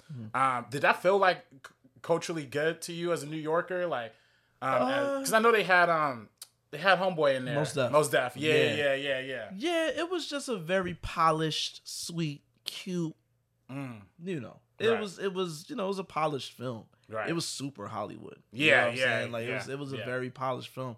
Honestly, it's been a while since I've seen something authentically like, I don't know. It's been some time since I've seen something that felt like it was like, oh shit, like this is what's really happening outside. Not to say that everything in that film was fake. It was just a very polished film. It was a very, it was a cute. There's no danger. This is more about the music business. Yeah, exactly. Than, They had the group in there that was like Dalmatians. It was like, yeah. The whole one white guy, the one black guy. Yeah. But around that time, we got 8 Mile. Right. Which, by the way, I'm gonna just pull this out right now so I don't forget. Should have did this earlier in the show. We got 8 Mile Blu-ray. Oh. Steelbook. You know what I mean? Oh, okay. So if you're watching this episode and you're ready for some 8 Mile, boom. 8 Mile Steelbook. You can only get this. You can only get this if you participate in our giveaways. Comment on Spotify if you're listening. If you listen on Spotify, follow us on Spotify. For sure. If you're listening on Apple, leave us a comment on Apple. And if you're watching on YouTube, go over to Spotify or Apple and leave us a comment, doggone it. What Eminem said? You only have one shot. Only got one shot for this 4K 25th anniversary Steelbook with the digital download. It's 4K Blu-ray, regular Blu-ray, and the digital download code. Unwrapped, epic rap, the making of. You get the uncensored Superman Eminem music video on here, which is hilarious. Right. But yeah, check out 8 Mile. We gotta talk. But I liked the movie when I first saw it. You know what I mean? I don't love it. I think probably when I first saw it, I liked it way more. Just because I think the filmmaking is actually pretty good in it. Like the storytelling, it's actually a really good origin story. Just take the Eminem part out of it. It's actually a good character origin story through and through. Just some guy who obviously everybody in his life is like kind of effing him over. His mom's, his played by friend. Kim Basinger. Kim Basinger, right. His friends. I mean, Anthony Mackie. Mackie. Right. His Papa Doc. Right. Ends up smashing on this girl. You know what I mean in the studio. So it's like it does a good job of showing you the adversity of like the young hip hop thing. Also being an outsider in the hip hop game. That's the one part I never was really able to relate to, and the fact that he's a white guy like rapping and he's like, I'm the outside. But they do a good job of showing like how. I mean, if you think about it, this was.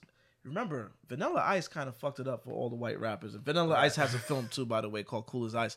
Unfortunately, I forgot about that. Unfortunately, I lost my remote one day. I was home. I lost my remote, and Cool as Ice was on HBO.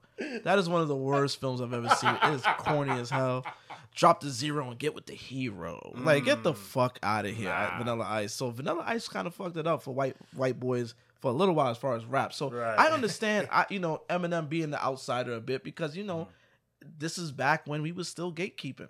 Yeah. This is back when black folks still had the, we was gatekeeping the culture, and, for him to break through was a big deal. And he was kind of an outsider because he had to come and prove himself. Yeah. I think he's an outsider also among, white rappers too, because at the time, obviously there was like Beastie Boys on the radio, like you said, Vanilla Ice, much more of a cornier direction. He was the only one, and they do a good job showing it in this movie of like him taking his actual experiences and putting that into rap, and also not making himself try to sound black either. I've always respected that about Eminem. I always respect, Eminem, like if early M, like my brother would speak more on it. He knows early M, and M is nice. Like, he lost me when he got a little bit to the Pop Tart charts. When he started doing the most. I'm the rap god. Yeah, rap god. It's like, nah, I'm good. No, thank you. But I was in high school when this came out. I remember that weekend when it came out. I didn't see it when it came out. I waited to rent it. And them freestyles, them battles, that shit went like quadruple platinum in the hood because everybody got on LimeWire or Kazaa and downloaded the audio from the film. Like there was people with that on their mixed CDs. Yeah, just the rap battles. Yeah, just the rap battles. I've heard those beats. Like I've heard people like use those beats. Yeah, and that's another thing. The beats, I think Shook Ones and stuff like that is Mobb Deep. I heard M had to get it cleared and put it in position where they're getting paid for off this film. Oh, word. Those I respect that. That's shout out to Eminem, man. You making sure brothers got their pockets is lined, and that's song placement in the film. That's a big deal, and that's and with a lot of the hip hop films that we talked about, one thing that they're known for is the soundtracks. You know what I'm saying? There's a lot of song placement in these films, and there's scenes where you hear certain songs, you can't help but think of a certain scene. You know what I'm saying in a film. Mary Jane, to this day, I think about Smokey, that montage with him and Craig. Yeah, exactly. He was doing the Michael Jackson. I think about all of that because the music was so central to. That's why I consider a lot of those films hip hop films because the music was so. It wasn't a musical, but that music placement, man, it was just like you can't miss it. Yeah, right. And I think that's why. I think that's why this movie was one of the many reasons why this movie does so well. Even this original songs, "Lose Yourself" obviously is the first rap song to ever win. White boy anthem, dog. Right. My brother's a DJ. My brother would be DJing, and it'll be in the middle of like a reggae set, and here come a white boy. Hey, you gotta lose yourself. Like, motherfuckers is not playing "Lose Yourself." I'm sorry, motherfuckers is not playing that. You're not playing that shit in the middle of a set, dog. Like, what's wrong with you? Go home, listen to that shit, dog. But it was a hit record. It was a hit record. Mom Spaghetti, Mom Spaghetti. Man, first rap song to win the Oscar, which still confuses me. Oh wait, it is? Yeah. First rap song ever to win the Oscar for Best Original Song. Yeah. And funny you say that because 3 6 Mafia, Hard Out Here for a Pimp. Yo, I was watching the Oscars when that was being performed. It looked like hip hop on Broadway, but I could not believe what I was seeing. That was like a real watershed moment for the culture. You know, because they had the cars out there, they had the dancers, and then they win the Oscar. Right. Queen Latifah, that was just a beautiful moment for the culture. If you love film and hip hop the way I do, it was like, oh my god, like it was like a marriage of both. It's like Queen Latifah Latifah, who breaks through. We didn't even touch on Queen Latifah, but again, we could talk about her And in then another rappers episode. and actors, you know, she blew up. You know, like you said, set it off. Was yeah. definitely, I think it's people like her and Will Smith. It's easy to forget that they were rappers. If you don't know, they're bigger stars than Yeah. as actors than they were rappers for sure. Yeah, you know, Queen Latifah, you know, presented the award to them. You know, Juicy J, DJ Paul. That was just wild to see, though. I never thought I would see them on that stage. You know what I'm saying? And I think that's why. For me, I love that song. It's hard out here for like Taraji P Henson singing that anthem. It's just such a catchy song that I don't even think like. I think there are other movies that were probably like more acclaimed and had like better things, but you can't deny the catchiness of that song. Like that was a radio hit outside of the movie. So when you got to show love to it in the movie, and I think that was really. I mean, you know, obviously Eminem but then we see that go into rap centric movies like Black Panther, you know, Kendrick. Yeah, you're right. With all the stars, which I thought should have won that year too. Absolutely. And this year too, again with Rihanna, not necessarily a rap song, but you know that should have won too. But man, I love seeing. I love Hustle and Flow, man. I love Terrence Howard, bro. I haven't seen that one in a while, but I did. I remember my first job at a movie theater. We were showing that, and I went in on my day off to watch it. It was a good movie. I remember coming out the film like, oh, that was dope. Yeah. Anthony Anderson, like, they do a really good job of like showing like the grime and grit of like just the creative process. Yeah, you know, just like everybody in this tight. Small room, making these beats, sweating like no tomorrow, and Taraji P's literally pregnant, you know, and she's trying to hold it down for everybody, and they get in the booth. To me, it's just such a fun not transformative, but such a fun story that like transitions from that's just not a normal kind of hip hop story from the South. Like that's one of the first Southern hip hop movies I could think of off the top of my head. Yeah, I would throw ATL in that conversation. Oh, too. ATL too. Yeah, absolutely. But yeah, Hustle and Flow, man. They just did that movie right. And you know, I make this joke with my girlfriend. Like Taraji P Henson, she's such a good actress. You could almost think she's British. You know what I mean? Like, you know how, like there's a lot of British actors that be American. You just don't know. Like I feel like Taraji P is like the one American actress. I'm like, yeah, you could be British. You know, like I mean, yeah, she's good in anything she do. You know, Baby Boys will put her on the map. Yeah. You know what I'm saying? Hell yeah. That's a movie we'll have a conversation about another time because I got a lot of thoughts about that film. But that one is also ingrained. You know, it's hard to deny the films of John Singleton when talking about hip hop. You know, Boys in the Hood, you got Ice Cube. You know what I'm saying? Poetic Justice, Q-Tip, Tupac. You know, Higher Learning, Ice Cube. Everything is just so. It's like he had his. I mean, you know, he's black. Of course, he had his ears to the streets, but it was just so like rich. Like the culture is so rich in these films. Even in Baby Boy, for one, the soundtrack to Baby Boy is like next level. Just like all the LA hip hop they had in that. And then the glorification of Pac. You know what I mean? Because obviously John Singleton was close friends with Pac. And I heard he was supposed to be the lead in Baby Boy. He was. That's right. That's right. And then obviously Tyrese ended up being that. So the only R&B artist that's suffering from CTE. Tyrese, is something wrong with that brother, man. He did too many Fast and Furious movies. Saw too many explosions. But yeah, man. Yeah, I guess that puts us into like the late 2000s, right? Like, you know, well, I kind of wanted to touch on like the three strikes and stuff like that. Like that's West Coast. Like Master P comes into the scene and does a lot of these, you know, low budget, straight to DVD. I haven't seen that, so you haven't seen I Got the Hookup? Nah. Maybe it's good that you didn't see it because these films aren't great. These films are not great. They have moments, you know. Three Strikes, it has moments, you know. I wouldn't call it a classic, and I think we kind of lose hip hop and film, you know, being prevalent in film for a while until maybe Straight Outta Compton. Well, I mean, we can't skip over Notorious, bro. I mean, come on, man. All right. I really try to forget about Notorious and All Eyes on Me. You know what I'm saying? Yeah, no, we ain't gotta talk about All Eyes on Me. But I actually haven't seen All Eyes. Oh, you haven't? I haven't seen it, bro. So you have to give me a lowdown on that one. I was gonna say, if we're gonna talk about Notorious, we gotta talk about All Eyes on Me. But Notorious, man, I went to go see that was 2009. I went to go see that when it came out. I remember it was an event for me, you know, Brooklyn. You know, we got me and my mans, we got fly. We had the Jordan black and red Jordan 11. We was fly. I went to go see Notorious, and we was like, we gonna go to the movie, we gonna bag girls, we gonna enjoy this film. Like, that's the kind of energy that was. Yeah, that was the energy I was on, you know. And I remember I bought my ticket early, like it was a big deal. And I know in New York they was really promoting the hell out of it, you know.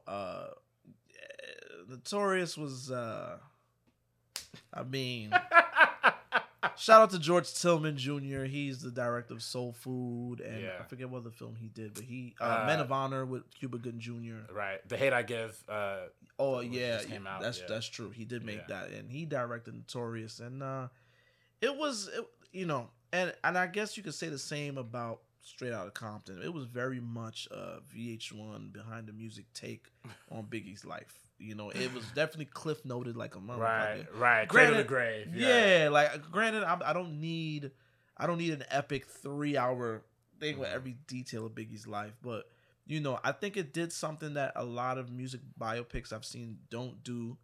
You know, if I can compare it to anything like Whitney Houston's film, like that film, literally, it had a great start and then it just became this song, that song, this song, that song, this song. Whereas this film didn't do that. It tried to kind of tell a little bit more of a story, but it was done so in such a breeze. It was just like, I don't know. It was very, and that's another film that was very glossy. It was just too glossy for me. It's one of the words I could use to describe it. Just very glossy, and I didn't really get the street shit. Like Brooklyn was real around that time. I just didn't really feel that energy in that film. Yeah, I mean that's the downside of doing the cradle to grave kind of stories is. They kind of end up skipping up over a lot of stuff. I feel like the first 20, it's so funny because like this film is almost like 4 films inside of one. Like the first 20 minutes are young Biggie, who's played by Biggie's real life son. Yes. And obviously him doing that, but also is going into the prison stuff. And he ends up getting arrested in jail. And they tell this like pretty much from age 1 to like 17 or 18 in like 20 minutes. And that in and of itself could have been an entire film. Like it was the whole montage of like slinging the rock and all that. Yeah. That could have been a film. Him writing the rhymes as a kid and then seeing the other kids with the Jordans and the chains, you know, that was good. But again, it's all presented in montage. Him getting arrested and getting out of jail is presented in montage. So it almost kind of makes you feel like, yo, this movie could have started like 25 minutes in and probably would have been the exact same, you know? But I like, for me, I think I was just like, I saw it at the exact right age for me personally. So I'm fully on board with it. Because I mean, it is definitely trying to tell a lot and it goes a lot. I don't know. For me, I guess I like the parts in the beginning with the kid because like it's just positive fat representation. You know what I mean? Like you be fat, black, and ugly and still get girls. You know what I mean? That's what that movie was telling me as a young kid. But that I like the performances too. I think Jamal Wallace Jr. I believe his name is. Or Jamal Wallace. Woodard. Okay. Something like that. I might be mispronouncing that. Yeah. Gravy. He's known in the streets as Gravy. That was his rap name, Gravy. Gravy. Oh, so he's an actual rapper. Yeah. Okay. He's a real rapper. The flow was nice. Was nice. So for me, I'm not. I wasn't on the East Coast. You know what I mean? So I wasn't really sure how the street. It's more of an outside perspective. Again, I think that's the reason I also like that Wu-Tang show on Hulu, which is also a great hip hop show, by the way. Like I still haven't tapped into that. Yeah, it's a great hip hop show, just showing them, you know, make the music and just become a group. And like the first season is like All in the Hood. Second season is like first half of them. The first half of the second season is them like coming together like Avengers style. Right. And then the second half of the season is them just being super successful. So it's just dope. It's just really dope. But I'm saying all that for Notorious though, because it also shows a little bit of that too, right? Like him cutting, like that was my favorite part of the movie. That's the only time it didn't feel like super rushed when they're in the studio and recording a bunch of their songs together. Yeah. And you could kind of hear Biggie's like flow a little bit. And this movie definitely made me a Biggie Smalls fan as a little kid. That's dope. For sure. You know, despite how I feel about the film, I don't think it's a bad film. It's just okay. It's just like, you know. It's okay. It does what it's supposed to do. It's literally, again, it's like a after school. It's like how I feel about Jackie Robinson 42. It's like an after school special. It's like you want a quick history lesson?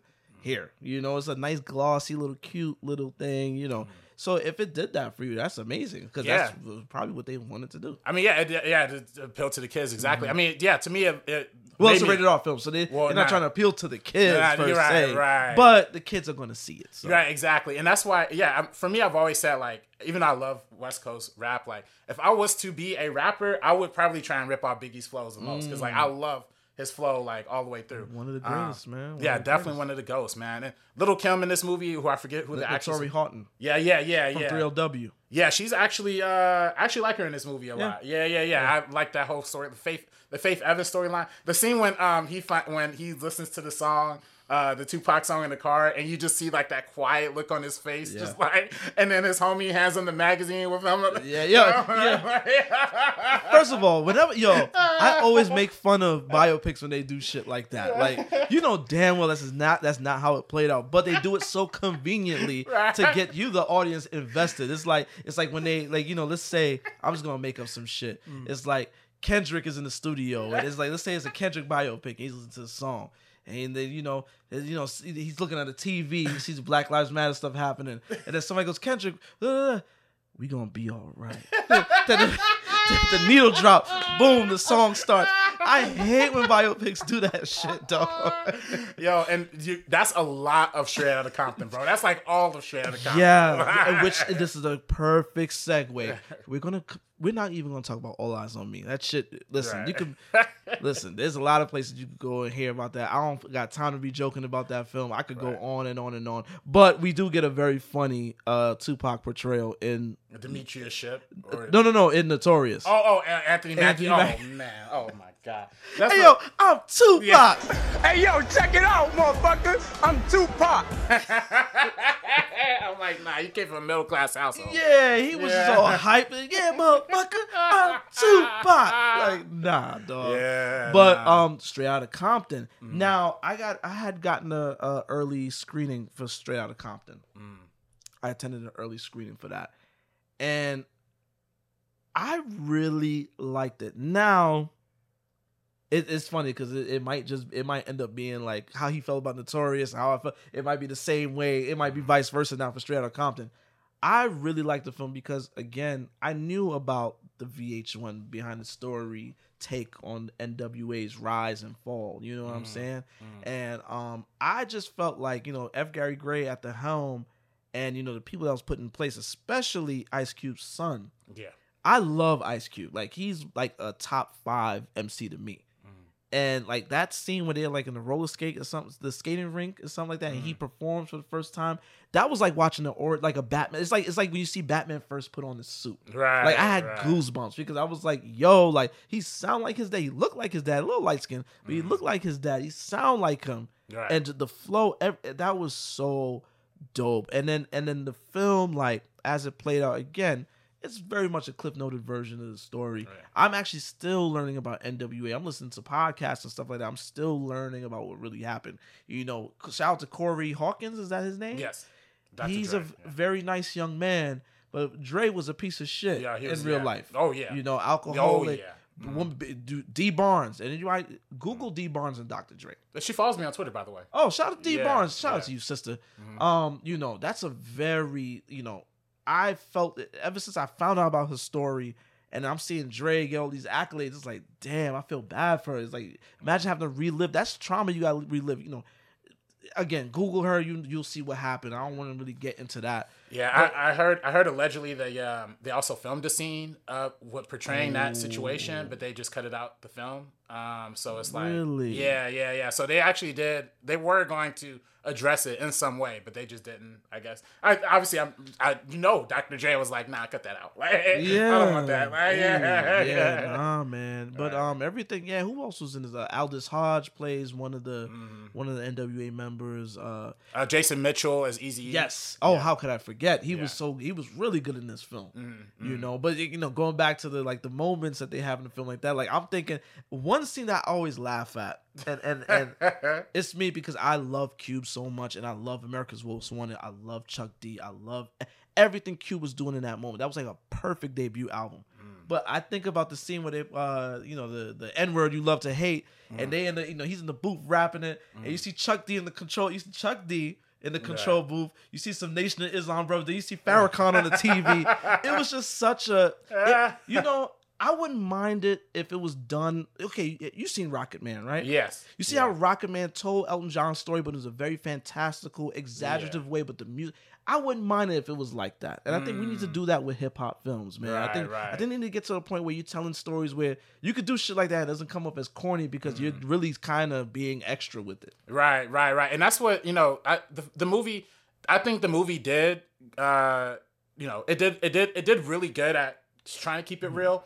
But also like dramatizing a lot of stuff. I mean, it dramatized so much, man. Yeah. Like, it's so funny. Like, when you like watch podcasts or interviews, like I watched that Defiance one on HBO, and they which also came out like around the same time, or like around the Blu-ray release of Straight Outta Compton. But yeah, they straight up say like, yo, the reason why we made Straight Outta Compton was not like how it was in the movie. Like, we didn't get pulled up by Torrance PD and like all that. Nah, they were shooting paint guns outside of people's cars and doing stupid stuff. Same thing with I mean, there's mass scenes. I mean, obviously it's that corny little thing where he's like typing the script to Friday, like what I mean? Like, it's all that. I ain't gonna lie though. I'm a goof. I like that like corny stuff. You know what I mean? Like, I like when they have those little funny moments. Straight Outta Compton is actually on my Great Wall of Movies up there. I really love that film through and through. It was one of the better films. I think that came out that year, 2015. Yeah, I remember, at one point, they was talking Oscar talk. Yeah, and it was nominated for Best Original Screenplay. Oh, that's right. I forgot. But that's the downside of it, right? Like this black ass movie, the only thing that gets nominated for is the two Jewish writers that wrote it. Bro, come on. Right. But I would talk, but you ain't going Kanye me right now. Right. But I mean, yeah, but they does from the opening scene, man. And I'm saying this, I grew up in Compton. They do a really good job of portraying the city, the houses. Like, they shot a lot in like Compton, South LA, so you really get that vibe. That opening scene when Eazy-E is getting his mug knocked down by the Batarang, bro, that is one of the hardest movie scenes, opening scenes just ever. You know what I mean? Just how he's like running, and according to my mom, like, that was real. They used to really be doing that to people's houses, people's properties, just throwing the Batarang, man, knocking down entire walls. People getting arrested. So yeah, again, crack era stuff. Yeah, peak crack era. Yeah, so yeah, all that stuff they were rapping about in the 90s was like real. Ice-T had a song about, police 6 in the morning. 6 in the morning. Yeah, exactly. That's people don't realize that's what the movie was portraying. It's all of that and reality. So it was good, man. I really liked that movie. Again, like you said, it does gloss over a lot. Not only with Dr. Dre, I had some other issues with I know there's people that talk about, they always reference the scene when Eazy-E's driving and he sees the Chronic billboard and he's kind of kind of smiling. Yeah, that's a little cheesy. Yeah. But the whole thing with Eazy-E, which is so funny. Cube's alive, he gets his image perfect. Dr. Dre's alive, he gets his image perfect. Oh, he got sanitized. Yeah, super sanitized. Eazy-E will be rolling over in his grave. You saw that scene where they're like cruising down the street in my chicks. Like, bro, that's too disrespectful. I know he wasn't that bad, but it was a fun movie though, man. I gotta. I mean, they do say Eazy wasn't no rapper. Yeah, but I don't think it was that bad. Yeah. Like, that was looking crazy. That was crazy. But man, all the stuff that they show in the beginning too with the Worldwide Wrecking Crew, the corny outfits that Dr. Dre was wearing at the beginning as he was DJing, like all of that's very real too. Like, my mom has photos of like them, like not be my mom, somebody in my family like got like there's old photos of like Dre and them like looking like that. Like, I'm like, bro, like this is this is so real, bro. It's one of the realest biopics, but also again, like I said, they staged them up. They staged a lot of stuff up, but they get the location right, they get the music right. And Lakeith Stanfield, sorry, my bad. Lakeith Stanfield's Snoop Dogg. That's right. It was spot on casting. So they get the casting right. Everything was just dope. And folks, with these biopics and stuff like that, you got to remember it's entertainment at the end of the day. Yeah. The whole thing is like, and this is why I loved, this is not a hip hop film, but what I love what Spike did with Malcolm X is, if you stick around for the ending credits, he gives you a big picture of the autobiography. He tells you, go read the book, the autobiography of Malcolm X. Like he pushed that. I heard at the time with the Spike Joint shop, he had a big thing with selling the book. Like he was really forcing people to buy the book. Like don't go buy just the film. You know, the film is cliff noted. It's really just it's a taste. You know, you're getting a little sample size of this person. You know, I've seen people just down films like, oh, it don't got this in it. Where's this? Where's that? Yo, you can't make a 4-hour, 5-hour film about everything. Right. You know what I'm saying? Right. So it's like, what was Straight Outta Compton? What, 2 hours? Like, you know, you can't it's like go 220. I think the extended cut's like 2:30. So it's already a long movie. Yeah, and I remember people at the time on Twitter was like, yo, showing Easy found, you know, Bone Thugs. It's like, why do they need to be in the film? That's too like, much. People are talking about being disappointed that Eminem didn't show up. I'm like, yo, that's way past the NWA era. Like, that's not even close. And even Easy's, you know, no disrespect to Easy's kids, they was just very nitpicky. And it's like, yo, unfortunately, again, it's your dad. I get it, but you can't put every little detail in the film. Right. And I think, you know, Easy's son, it was a little tight. He wanted to play Easy in the film, but they didn't let that happen. But shout out O'Shea Jackson Jr., man. Yes. He's in another film called Ingrid Goes West that it's just like literally, I always say like that's my character like in the movie, like because he's wearing a Laker jersey, he's like he's a super Batman fan, like he's a geek, but he's like, you know, it's just he's hitting pins, like it's literally like everything you can see in me as a character in that movie. So yeah, his resume he blew up after Compton. Was he an actor before? Like, was he trying to act before that? That was his first role. But was he trying to act before that? That's a good question. Well, apparently Ice Cube said he was taking acting classes. I don't know if it was in preparation for this role. I don't know if, you know, Cube kind of gave him the heads up, like, yo, we about to do this movie, like start getting ready. But whatever he did, he got ready, and he's getting other stuff too. Like he's in this TV show on Apple TV called Swagger. That's really good. It's like a based on Kevin Durant's life. He's in a couple other things that are. I know he was in not Mandalorian. It was another Star Wars show. A Book of Boba Fett maybe or something. Boba Fett. Yeah. Listen, you know you made it when you cashing Disney checks, bro. Right. Nah, for real. So you know, so he made it. He's up there. You know what I'm saying? Yeah. Cocaine Bear. That's right. I forgot he was in that. I was very whatever on Cocaine Bear when I saw trailers and stuff, but I watched it. It was actually a very fun movie. Peacock? No. Illegally. Oh, okay. Awesome. But government ain't listening. Yeah, right. But I did see it. It was actually pretty fun. Yeah, it was all right. Yeah. I know we're talking about how they. I just don't. I just didn't like, you know, and it got quiet since, which is like, what the fuck? Y'all should be doing that now, if anything. But I just didn't like how they was trying to make it the cult classic, you know, before it came out. Like, yo, like. Just let it be, let it happen. You know what I'm saying? Right. Let that people naturally. Yeah, let it happen. You know. Yeah, nah, man. But man, I like Cocaine Bear too. I like that movie. It was alright. It was fun. But man, Straight Outta Compton. There's one other scene I want to bring up, and it literally slipped my mind. Oh, that's another Tupac. We get another Tupac reference in this film as well. The guy in the booth rapping, not reference, but we actually see Tupac. Yeah, and I forget that actor's name, but it's not the same guy from All Eyes on Me. Okay. But what has he done, Demetrius Shipp? I don't know. That's one of them star killing movies. You know what I mean? Yeah, and this is, you know, I get, you know, I don't know, you know, Ice Cube's son, that worked for him. Easy's son was upset he couldn't play his father. You can't just, you know, you can't get by, again, Ice Cube's son. Biggie's son and Notorious. Yeah, you can't always get by just looking like people. Right, no. You know what I'm saying? I feel like Demetrius Shipp and a lot of people, remember they did an open casting call for that All Eyes on Me. Yeah. And he looked like Tupac in them pictures. I ain't gonna hold you. Got the same facial structure and everything, but I mean, you look too much like him. Like, now you're gonna look like Tupac in everything you do? Right. You know what I'm saying? It's distracting. Right. You know what I'm saying? So it's just... Right. You need more. Look, Denzel didn't look like Malcolm X. Kill that shit. You would think that was Malcolm. You know what I'm saying? So not everybody got to look like somebody. You know, I think in his situation, it definitely hurt his career. Yeah. Oh no, for sure. Yeah, I don't think because you only look like Tupac unless you're making like remakes of Tupac movies. And like, please, you probably don't want. Calmatic. I hope you're not listening to this. We don't need any more. You don't need no more remakes. No, bro. no. Please stay away from Poetic Justice. Stay away from. Yeah, nah. I will find you wherever you're at.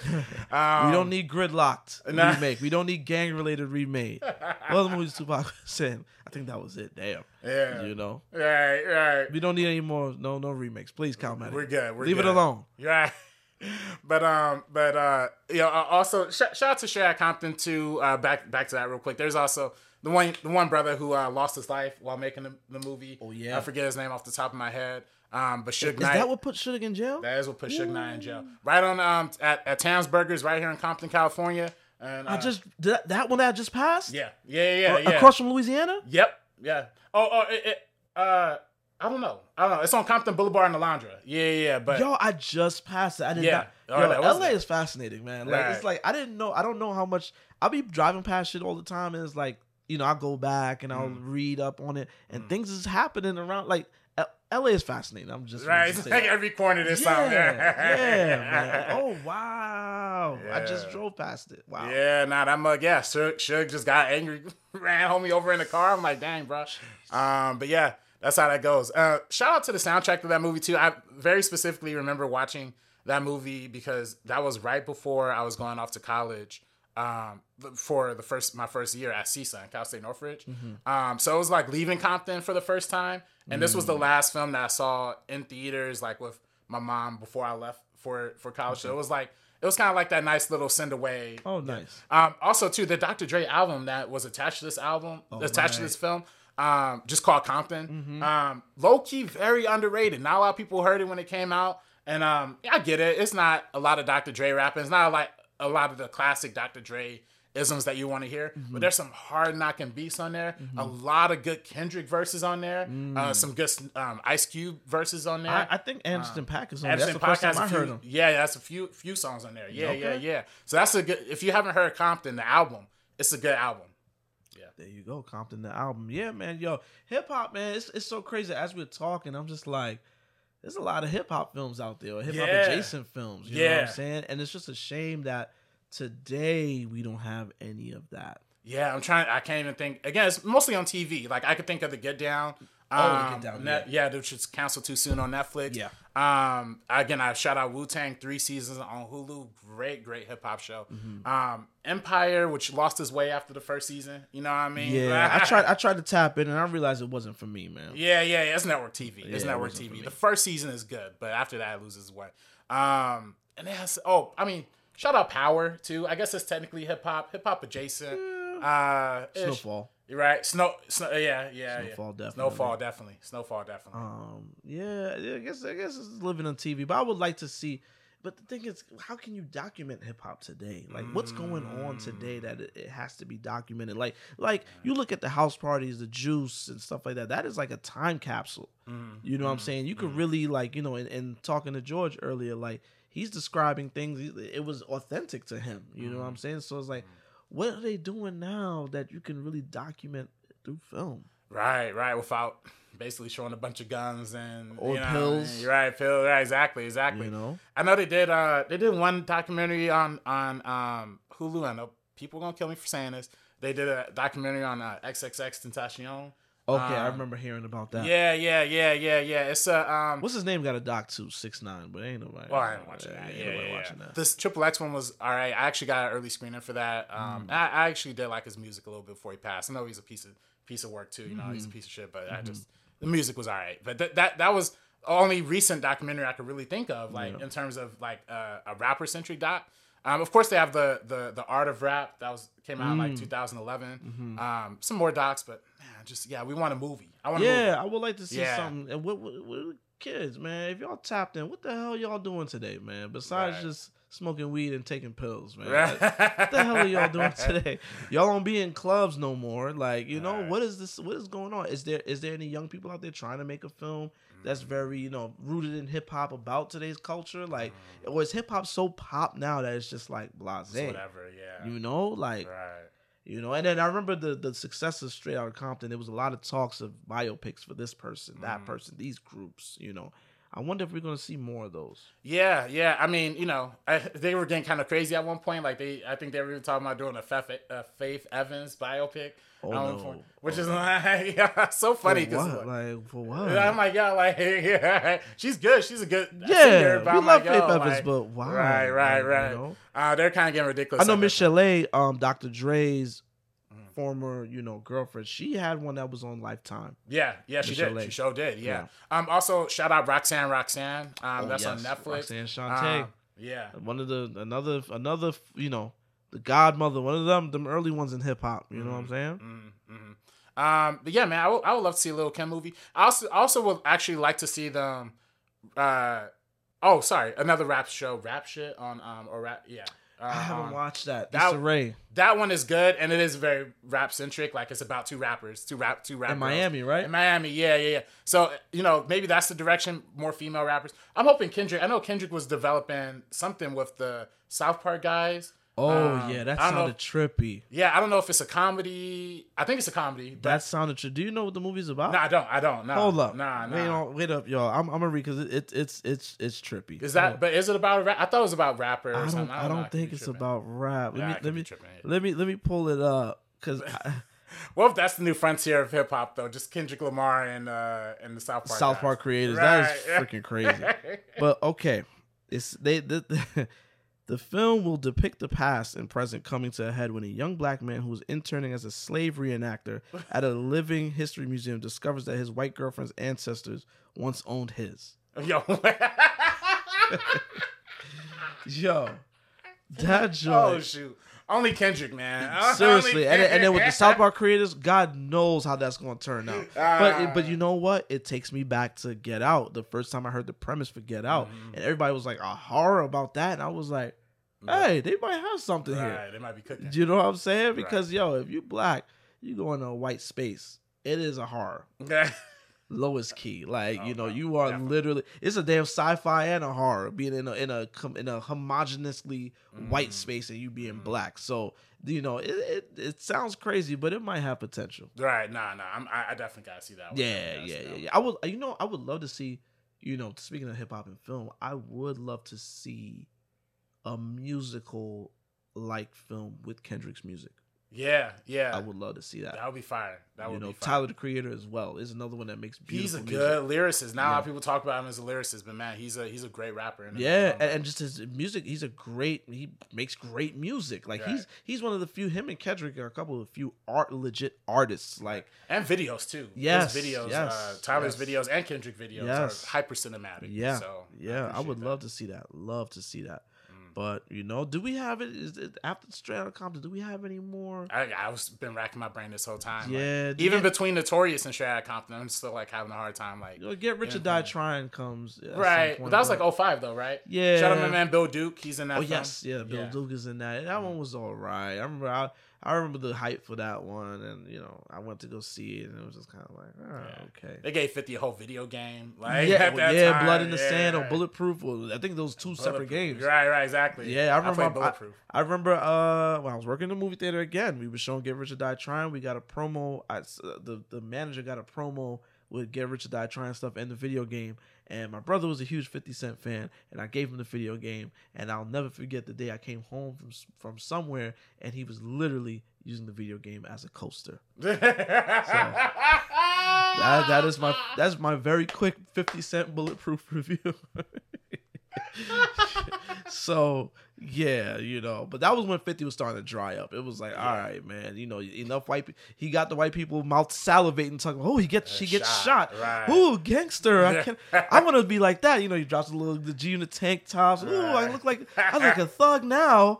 You got the G-Unit. Just some white beaters, basically. Yeah, G-Unit Reebok sneakers. Ooh, I'm dressed like a homeboy. Reeboks, not the Yes, he did all of that, and then it got dried up. So now he's in Europe doing the Get Rich or Die Trying tour for them white people, because that's the only people that care about him. He ain't doing no tour in America, not these days. No, he will. I think eventually he's coming to America, but it's like he ain't doing like He ain't doing the SoFi Stadium. Right. He ain't that popping. Maybe in Europe, but not over here. Right. You know, right. but- Yeah, he was looking kind of heavy at that Super Bowl. Yeah, upside down. I talking thought he was gonna pass out, man. It's like, now yo, that blood rushing to his yeah. head. You too big to be hung upside down like that, bro.